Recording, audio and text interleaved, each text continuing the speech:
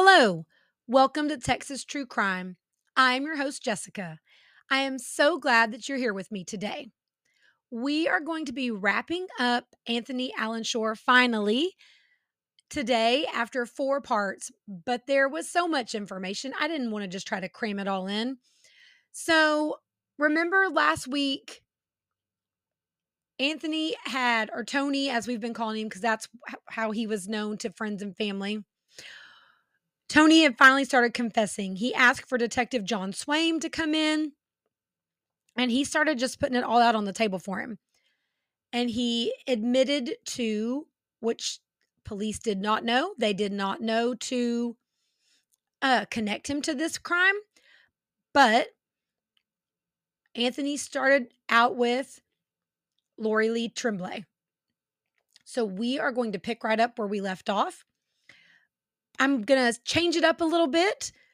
If you are liking the podcast, please subscribe, leave a 5-star review, and tell a friend about the podcast because word of mouth helps it grow more than anything else. So let's get started and get Tony Shore convicted and put behind bars. Lori Lee Tremblay was born on September 17th, 1971 in Lake Linden, Michigan. Lori's mother was young when she was born, and she had a lot of financial difficulties. Lori's father did not stick around, so she was a young single mom. So at first, Lori lived with her grandmother until she was 10 years old. Lori loved being outside and walking the trails around her grandmother's house. She didn't live in a big city, so Lori did get to spend a lot of time outside in the countryside at her home with her grandmother. Now, Catherine Tremblay, Lori's mother, worked 3 different jobs to get herself financially stable enough to have Lori come live with her. So when Lori was 10, she joined her mom in Houston, Texas.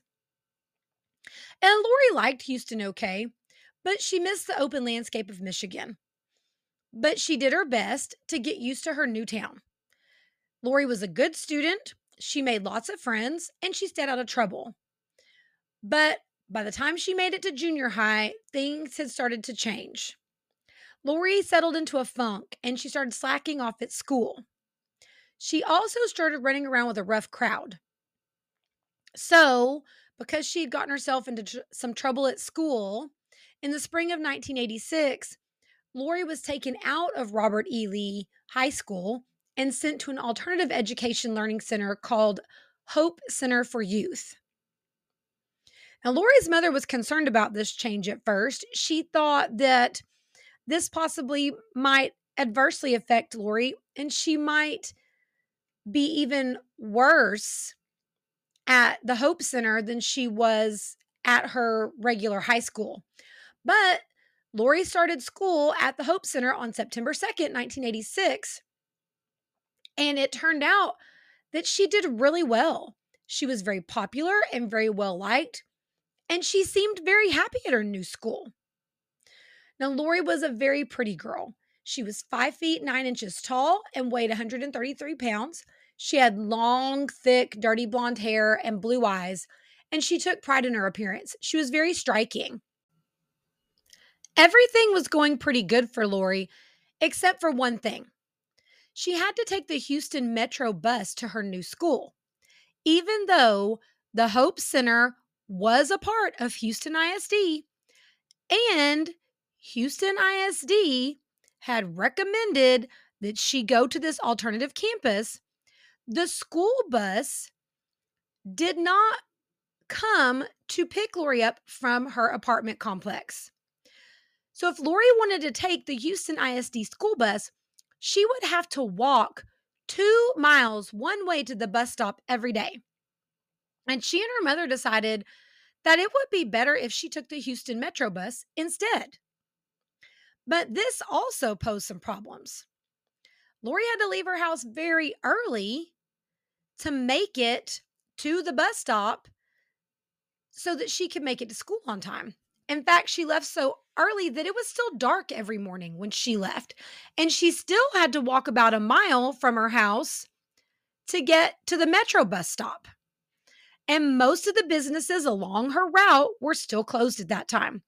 So it was dark and it was pretty quiet, and there weren't a lot of people around at that time. Not the safest route for a girl of 14, almost 15, to walk alone every morning. But remember, Catherine's single and she doesn't have a lot of other options for Lori. And after Lori's disappearance, and then, of course, once they find her, Catherine Tremblay is furious. She already was not happy with Houston ISD for putting her daughter in the situation of just having to walk and jump through so many hoops to get to school. But then, after she's murdered, she blames a lot of it on Houston ISD. And, I can't really blame her. At one point, she considers suing the school district. And she said not for money, but just because when she would call to talk to them about this problem, they kind of blew her off and said, well, other kids have to walk further than that. So they really weren't concerned that much about the safety of their students at the time. The night before Lori was murdered, she and her mom worked on a homework project together, and they had a really good time with it. Before bed, Catherine made Lori a sack lunch for school the next day. She kissed Lori goodnight, and they both headed off to bed. And Catherine Tremblay said that was one comfort to her, is that they spent such a good night together. They didn't fight. They worked on something together, and they had a lot of fun. The next morning, Catherine heard Lori get up to get ready for school, but she dozed back off. She woke up when she heard the door slam as Lori headed out to the bus stop. She got up and saw that Lori had picked up her purse and her lunch, but she walked out onto the porch just so that she would be able to tell her daughter, have a good day. But Lori was already gone and out of sight. On Friday, September 26, 1986, Homer Fernandez pulled into his regular parking spot in the back of Nympha's restaurant. It was 7:20 a.m., and Homer was the manager for the popular restaurant for his Aunt Nympha. Now, if you're not familiar with Nympha's restaurants, they used to be like the big deal restaurant for Mexican food in and around the Houston area. Like, everybody had heard of Nympha's. It was very popular at the time. So Homer had a great job. And in fact, he loved his job. He liked working for the restaurant and helping his aunt out. As usual, no one else was there yet. Homer liked to arrive well before his employees so that he could work on paperwork quietly without being interrupted. It was also still somewhat dark that morning, and Homer was surprised when he saw another car pull right up behind the restaurant. This wasn't the norm, so Homer sat in his car and watched to see who it might be. He didn't recognize the car, and he knew it was not an employee.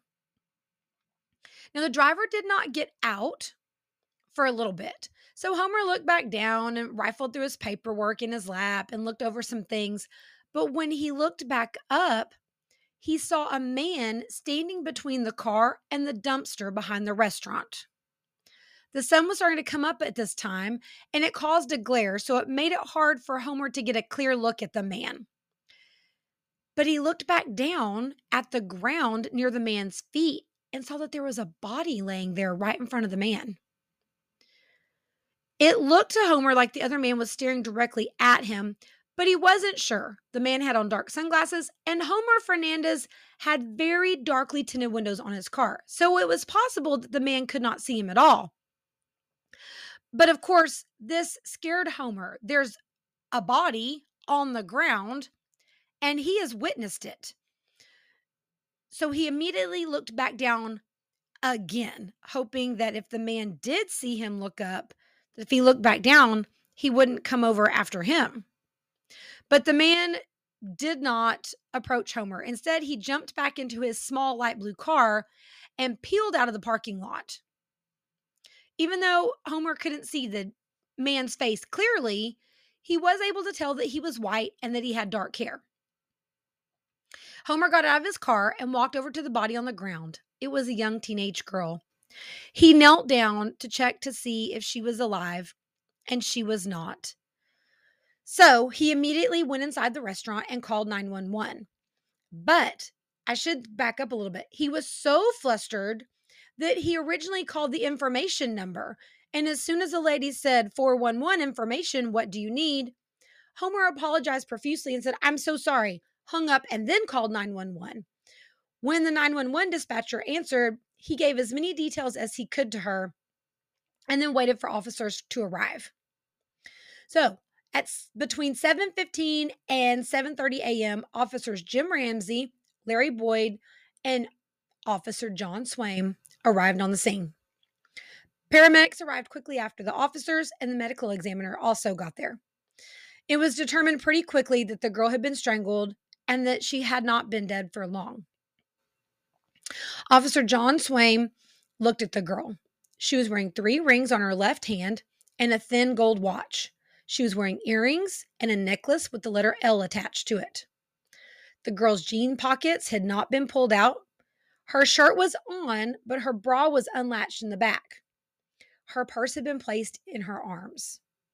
They found a Metro bus pass that identified her as 15-year-old Lori Lee Tremblay. Now, the medical examiner noticed pretty quickly that Lori had not been sexually assaulted in any way. And she was obviously not robbed. So this immediately threw everyone for a loop. Why in the world would someone snatch this young girl and strangle her and then just leave her behind a restaurant? They were already just horrified at what had happened to this young girl. Now, John Swaim and another officer had the very sad job of going to let Catherine Tremblay know what had happened to Lori. She told them that Lori had left the house at 6:30 that morning, and then told them the route that she would have taken to get to the bus stop. Officers immediately started retracing Lori's steps along her route to see if anyone had seen anything. They showed Lori's picture to people in the businesses along the way that she walked and near the bus stop. They talked with people in her apartment complex, but no one had seen her at all that morning. Next, and here's the thing, no one even knew Lori was missing. She left for school and then they just found her a little over an hour later. So this all happened very quickly. Next, they spoke with the bus driver and the regular riders on her bus, but they also did not know anything that could be helpful. It seemed like no one had seen Lori Tremblay at all that day. When officers started asking about Lori's friends and boyfriends, they found out that she didn't have a boyfriend, that she hadn't been in any fights at school, and in fact, that, like I had said earlier, she was very well liked and got along well with everyone. So there was nothing to point the police in a direction that they should go and start looking at to hopefully find out who had killed Lori.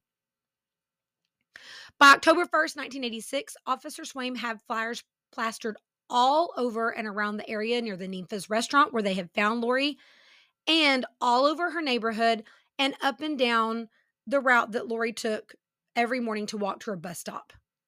They also partnered with Crime Stoppers, and Lori's mother put up a reward hoping that that would bring in some more information. But things went nowhere. And pretty soon, unfortunately, her trail went cold.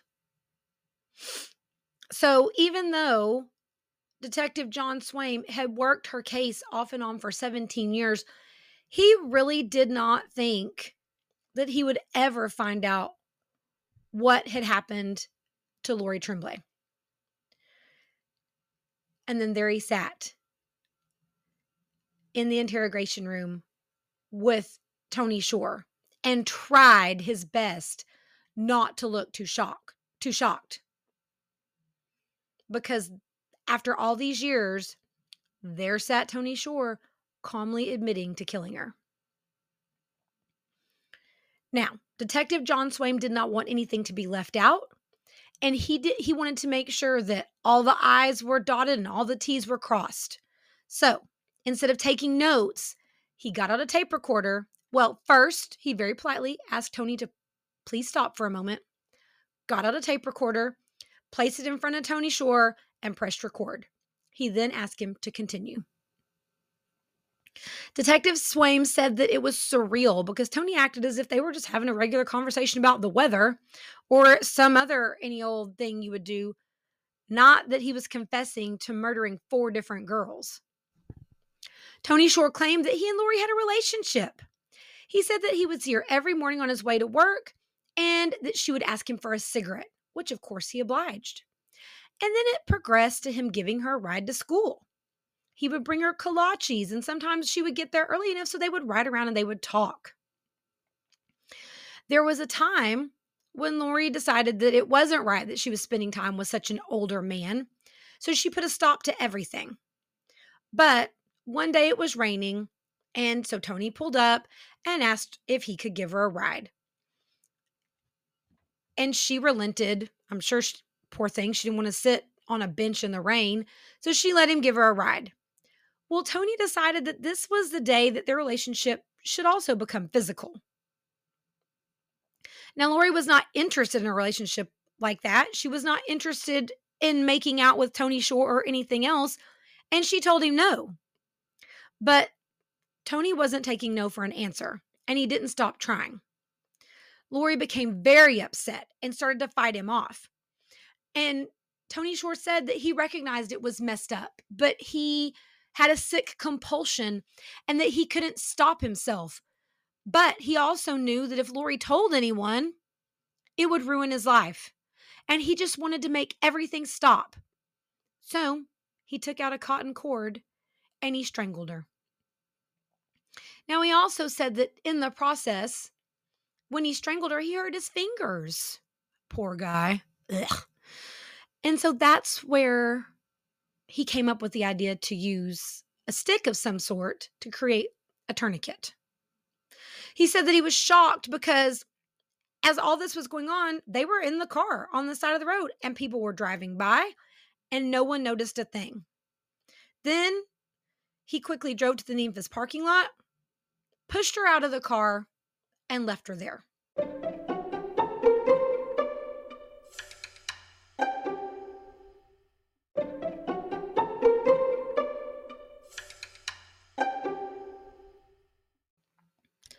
Once Tony Shore got started talking about his crimes, he talked for quite a while. And by the time he finished telling about Lori Lee Tremblay, it was a little after midnight. But he wasn't ready to stop talking, and the detectives were worried that if they asked him to wait until morning, he would clam up. So Detective Swaim got out a new tape, put it in the tape player, pressed record, and asked him about Carmen Estrada. Tony told Detective Swaim that he saw Carmen when he was on his way to work and that he thought she was beautiful. So he stopped and asked her if she would like a ride. But Carmen turned him down. Remember, when we were talking about Carmen, she was a cautious girl. She was shy. She did not like to put herself out there. And she was very family oriented and and she had a boyfriend that she was very serious about. She was talking about getting married to him. She was not the kind of girl who was just going to jump in the car with some random stranger that asked her for a ride. But Tony saw her every morning as he was driving to work while she was waiting for her bus. And he wasn't ready to give up. So he asked her again on another day. And again, she said no, but told him that her name was Carmen and she didn't take rides from strangers. So Tony Shore was on a mission. He was going to make sure that Carmen Estrada knew who he was. And as he did talk to her, he realized that her English was not strong and that she probably preferred to speak in her native language in Spanish. So he decided it was time for him to bone up on his Spanish so that he could talk to her even more. He told Detective Swaim that after a few months, she finally felt comfortable to accept a ride from him. But again, it was a morning when the weather wasn't that great and it was very cold. So she probably thought, this guy's asking me every morning. He's made it a point to speak to me in Spanish and make me feel more comfortable. And like everyone else said, he seems so nice and so genuine. So unfortunately, Carmen accepted that ride. Now, Tony thought that this meant more. So again, he tried to put the moves on her, and she said no. And again, Tony didn't like that answer, and so things went from bad to worse. Carmen fought him, told him no, and things went downhill. And again, Tony's life flashed before his eyes, how he had made such a bad mistake and he just wanted to make it all go away. So again, just like with Lori Lee Tremblay, he murdered Carmen Estrada and then left her behind the Dairy Queen. Of course, this time he did rape Carmen Estrada and then decide to kill her. So things had escalated from there. I don't think there are enough bad words to call Tony Shore. And everything he did was shocking and awful. But I read through his interviews and then I also listened to the recordings also. He has no remorse, y'all. And even though he says that he has a sick compulsion and that he knew he was wrong and that he was sorry for what he did, it's really obvious that he's not. Because he discusses it like you'd say, hey, I went to a great restaurant last night. Let me tell you about it. It's terrifying that someone like that walks the streets or did walk the streets. Tony continued to talk throughout the night. Each time he told about someone new, Detective John Swaim would get out a new tape, read Tony his rights again, and then Tony would tell another awful, horrendous story. The next thing he talked about was the 1993 rape of 14-year-old Selma Jansky. This was also another unsolved case that had gone cold, and of course, no one would have thought to tie it to Tony. Now remember, Tony worked for the phone company. He worked for Southwestern Bell. So his area that he worked was Selma Jansky's neighborhood. And again, he saw a beautiful young lady and decided that he needed to talk to her. So he had watched Selma for quite some time. He learned her routine. He figured out that every afternoon she was dropped off after school. She would unlock the door and go into her house. And he knew that she was going to be home alone for a few hours until the rest of her family got home in the evenings. So one afternoon, before Selma got home, Tony broke into her house and he waited for her. When she got home, he approached her in her living room, told her to go into her bedroom. He tied her up with an electrical cord, and then he put duct tape all around her head to cover her eyes and her mouth. Now, he was wearing a bandana tied around his face, so she was not able to identify him. He told her that if she told anyone what he had done, he would come back and he would kill her and her family. But he told Detective Swaim that the main reason he didn't kill her is that he wanted to prove to himself that he wasn't that bad of a person and that he could walk away without taking a life. Even though he brutally assaulted this young girl, traumatized her for life, but he didn't kill her. Now, as soon as Tony left Selma Jansky's house, she did not wait. She managed to get herself up and call her mother and the police and let them know what had happened to her. But again, he didn't leave any clues to tie him to the attack, and so he got away again. Next, he told Detective Swaim about 9-year-old Diana Rebollar. And I'm going to read you a quote from the interview so you can hear what I was talking about when I said he's just so casual. It's unnerving to me that he can just gloss over the things that he did and somehow. Next, he told Detective Swaim about Dana Sanchez. He saw her standing at a payphone. So, of course, in typical Tony fashion, he pulled up and offered her a ride. He turned on the charm, asked her some questions about herself, But instead of telling her real name, she told him that her name was Ruby. But they also talked, and she told Tony Shore when her birthday was, and it turned out they had the same birthday. So, of course, that immediately put her at ease.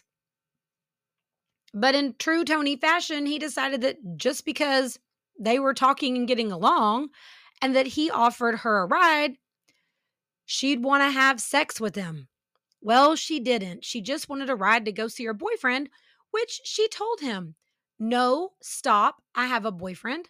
I'm going to see him." Well, Tony didn't like that. So next, he sexually assaulted her and then killed her and left her in the lot, in the underdeveloped lot. That, of course, when he didn't receive enough attention, he called in to the media. Oh, I'm sorry if y'all can hear my dog barking in the background. He wants in. Hopefully someone will let him in a minute. For 4 months after Tony confessed and was awaiting trial, he wrote Linda White a letter. Like she wants to hear from him. He has turned her life upside down, but he has the gall to write this woman a letter. And he started the letter off in all caps. "Linda, I love you." He then told her that they would soon be together again. Now, he was completely delusional because Linda had severed all ties with him. Once he went to prison, she didn't talk to him. The police had come to her house, searched her house, turned everything upside down. She had heard about the horrible things that he had done. Why in the world Tony Shore would think that Linda White would want to hook back up with him is beyond me, but remember, he's quite full of himself. So, he told her that he was planning a jailbreak and that he wanted her to be ready. Pack a bag, get your things together, and be on alert. The police are going to be watching you because they're going to know that I'll come to you. But he told her not to worry because they would run away together and live happily ever after. He told her he was planning his escape as early as April, but to burn this letter after reading so that no one would find it and spoil his plans. Well, Linda was not interested in Tony's plans, and she didn't want to run away with him. She knew better than that. So as soon as she read the letter, she called Detective Bob King and told him everything that Tony had written to her. Shortly after that, Tony Shore's jail cell was searched, but nothing was found. And after that, he was kept under even closer watch than he'd already been on. Now, when the digital forensic lab got a hold of Linda White's personal computer, they found hundreds of pornographic websites that Tony Shore had looked at. Most of them catered towards child porn and underage girls. But there was a myriad of things, all kinds of stuff. Pretty much, if it was out there for Tony to look at, he was interested. He had also done numerous searches on missing persons websites, looking up the names of Dana Sanchez, Diana Rebellar, Carmen Estrada, to see if anything had come up about him. There were also 2 more names that he looked up, Colette Williams and Gloria Gonzalez. But when he was questioned about those, he wouldn't give up any information, and there was nothing to tie him to those cases.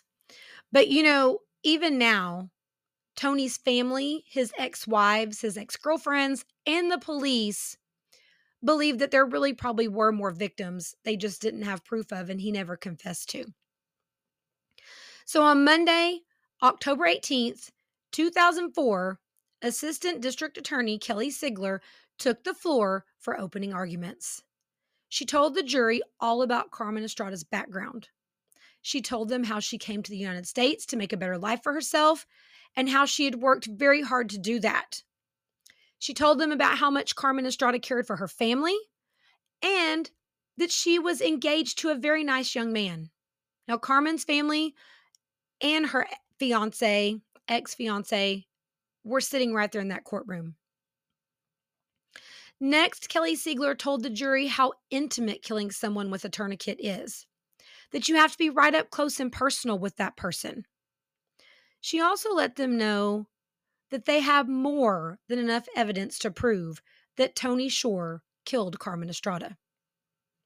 Now, she acknowledged the problems in the Houston Crime Lab, and then she started to tell them all about Orchid Cellmark Lab. Kelly Sigler then finished up her opening arguments by saying that the jury would hear Tony Shore's confession straight from his own mouth that Detective Swaim had recorded on tape.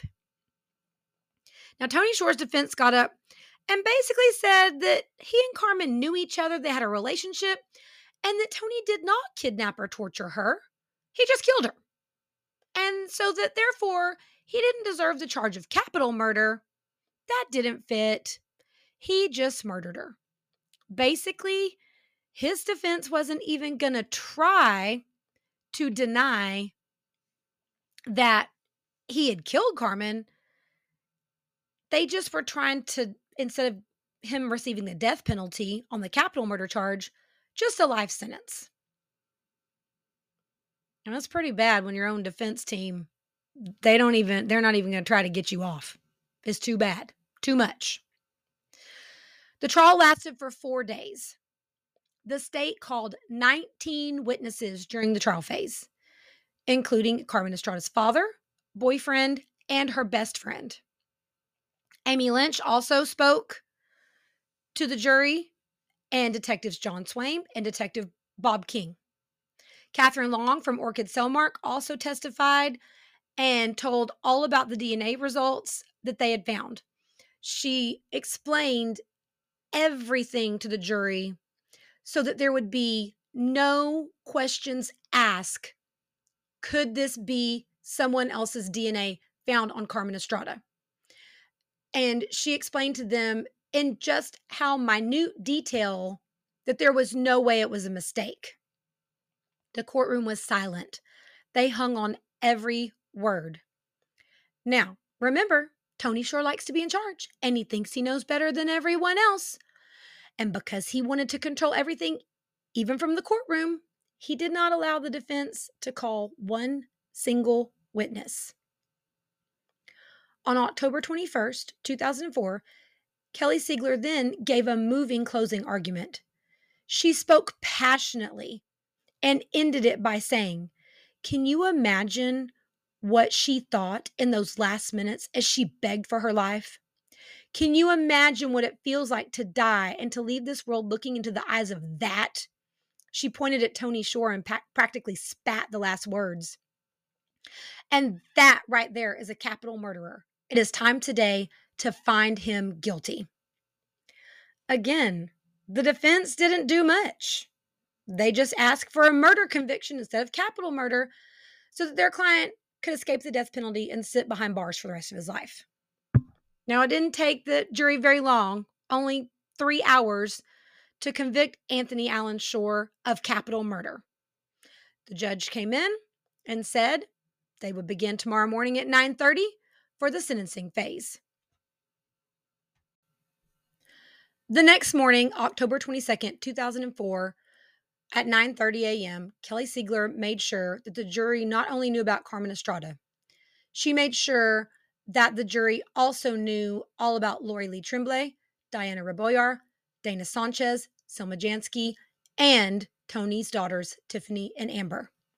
She wanted the jury to know just how despicable Anthony Allen Shore really was. She told them that they had convicted a pedophile, an incestuous rapist, and a serial killer. She then began to call her witnesses. The first person who spoke was his one surviving victim, Selma Jansky, who is now 25.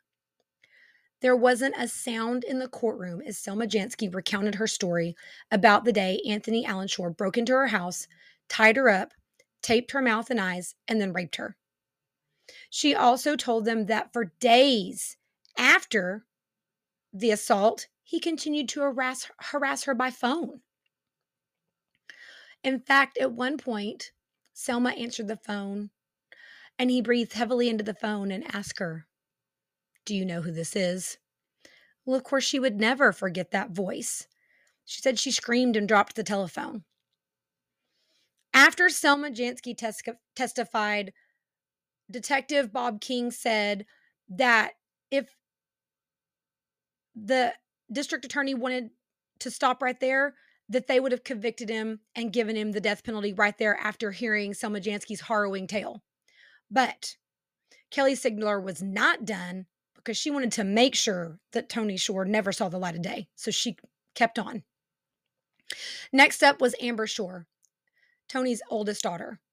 She told the jury all about the abuse and molestation of her father, and that it began when she was in kindergarten, and that she was slowly rebuilding her life, that she was happy now and was in a much better place with supportive people in her life. She said she didn't consider Tony Shore her father. Yes, he was her biological father, but a father doesn't do the things to his child that Tony Shore did to her. And that she had new people in her life and new parental figures that she considered more like a mother and a father. Tiffany Shore then testified after her sister and also talked about the molestation and physical abuse. She told about how she had been in therapy for years and that she too was rebuilding her life. The whole time, Tony Shore never looked up from the table. He kept his eyes down the whole time all three women spoke. Last was Dr. Sharon Burns, a registered sex offender treatment provider and professional counselor. She was the doctor who evaluated him after he was convicted of molesting Amber and Tiffany. And she was in charge of the program that he attended for sex offenders. Now, she spoke to the jury about all of the testing that Tony Shore had to go through and how it was not only psychological testing, but it was also intelligence testing to make sure they knew the person they were dealing with. Did he understand what he did? Was he of average intelligence? And she said that not only was Tony Shore very smart, but he was probably one of the most intelligent people that she'd ever met. She also said that she didn't think that Tony Shore could be rehabilitated. She believed that even though he was going, that he really didn't believe one thing he said. He was smart enough to say the right things, but he didn't really believe them. She said he also, because he was so intelligent, liked to deflect from what he had done, so he would turn the tables on the other people in the group and let them tell their stories and question them so that way he didn't have to talk. Now, on the day that Tony Shore was arrested, he left his treatment journal.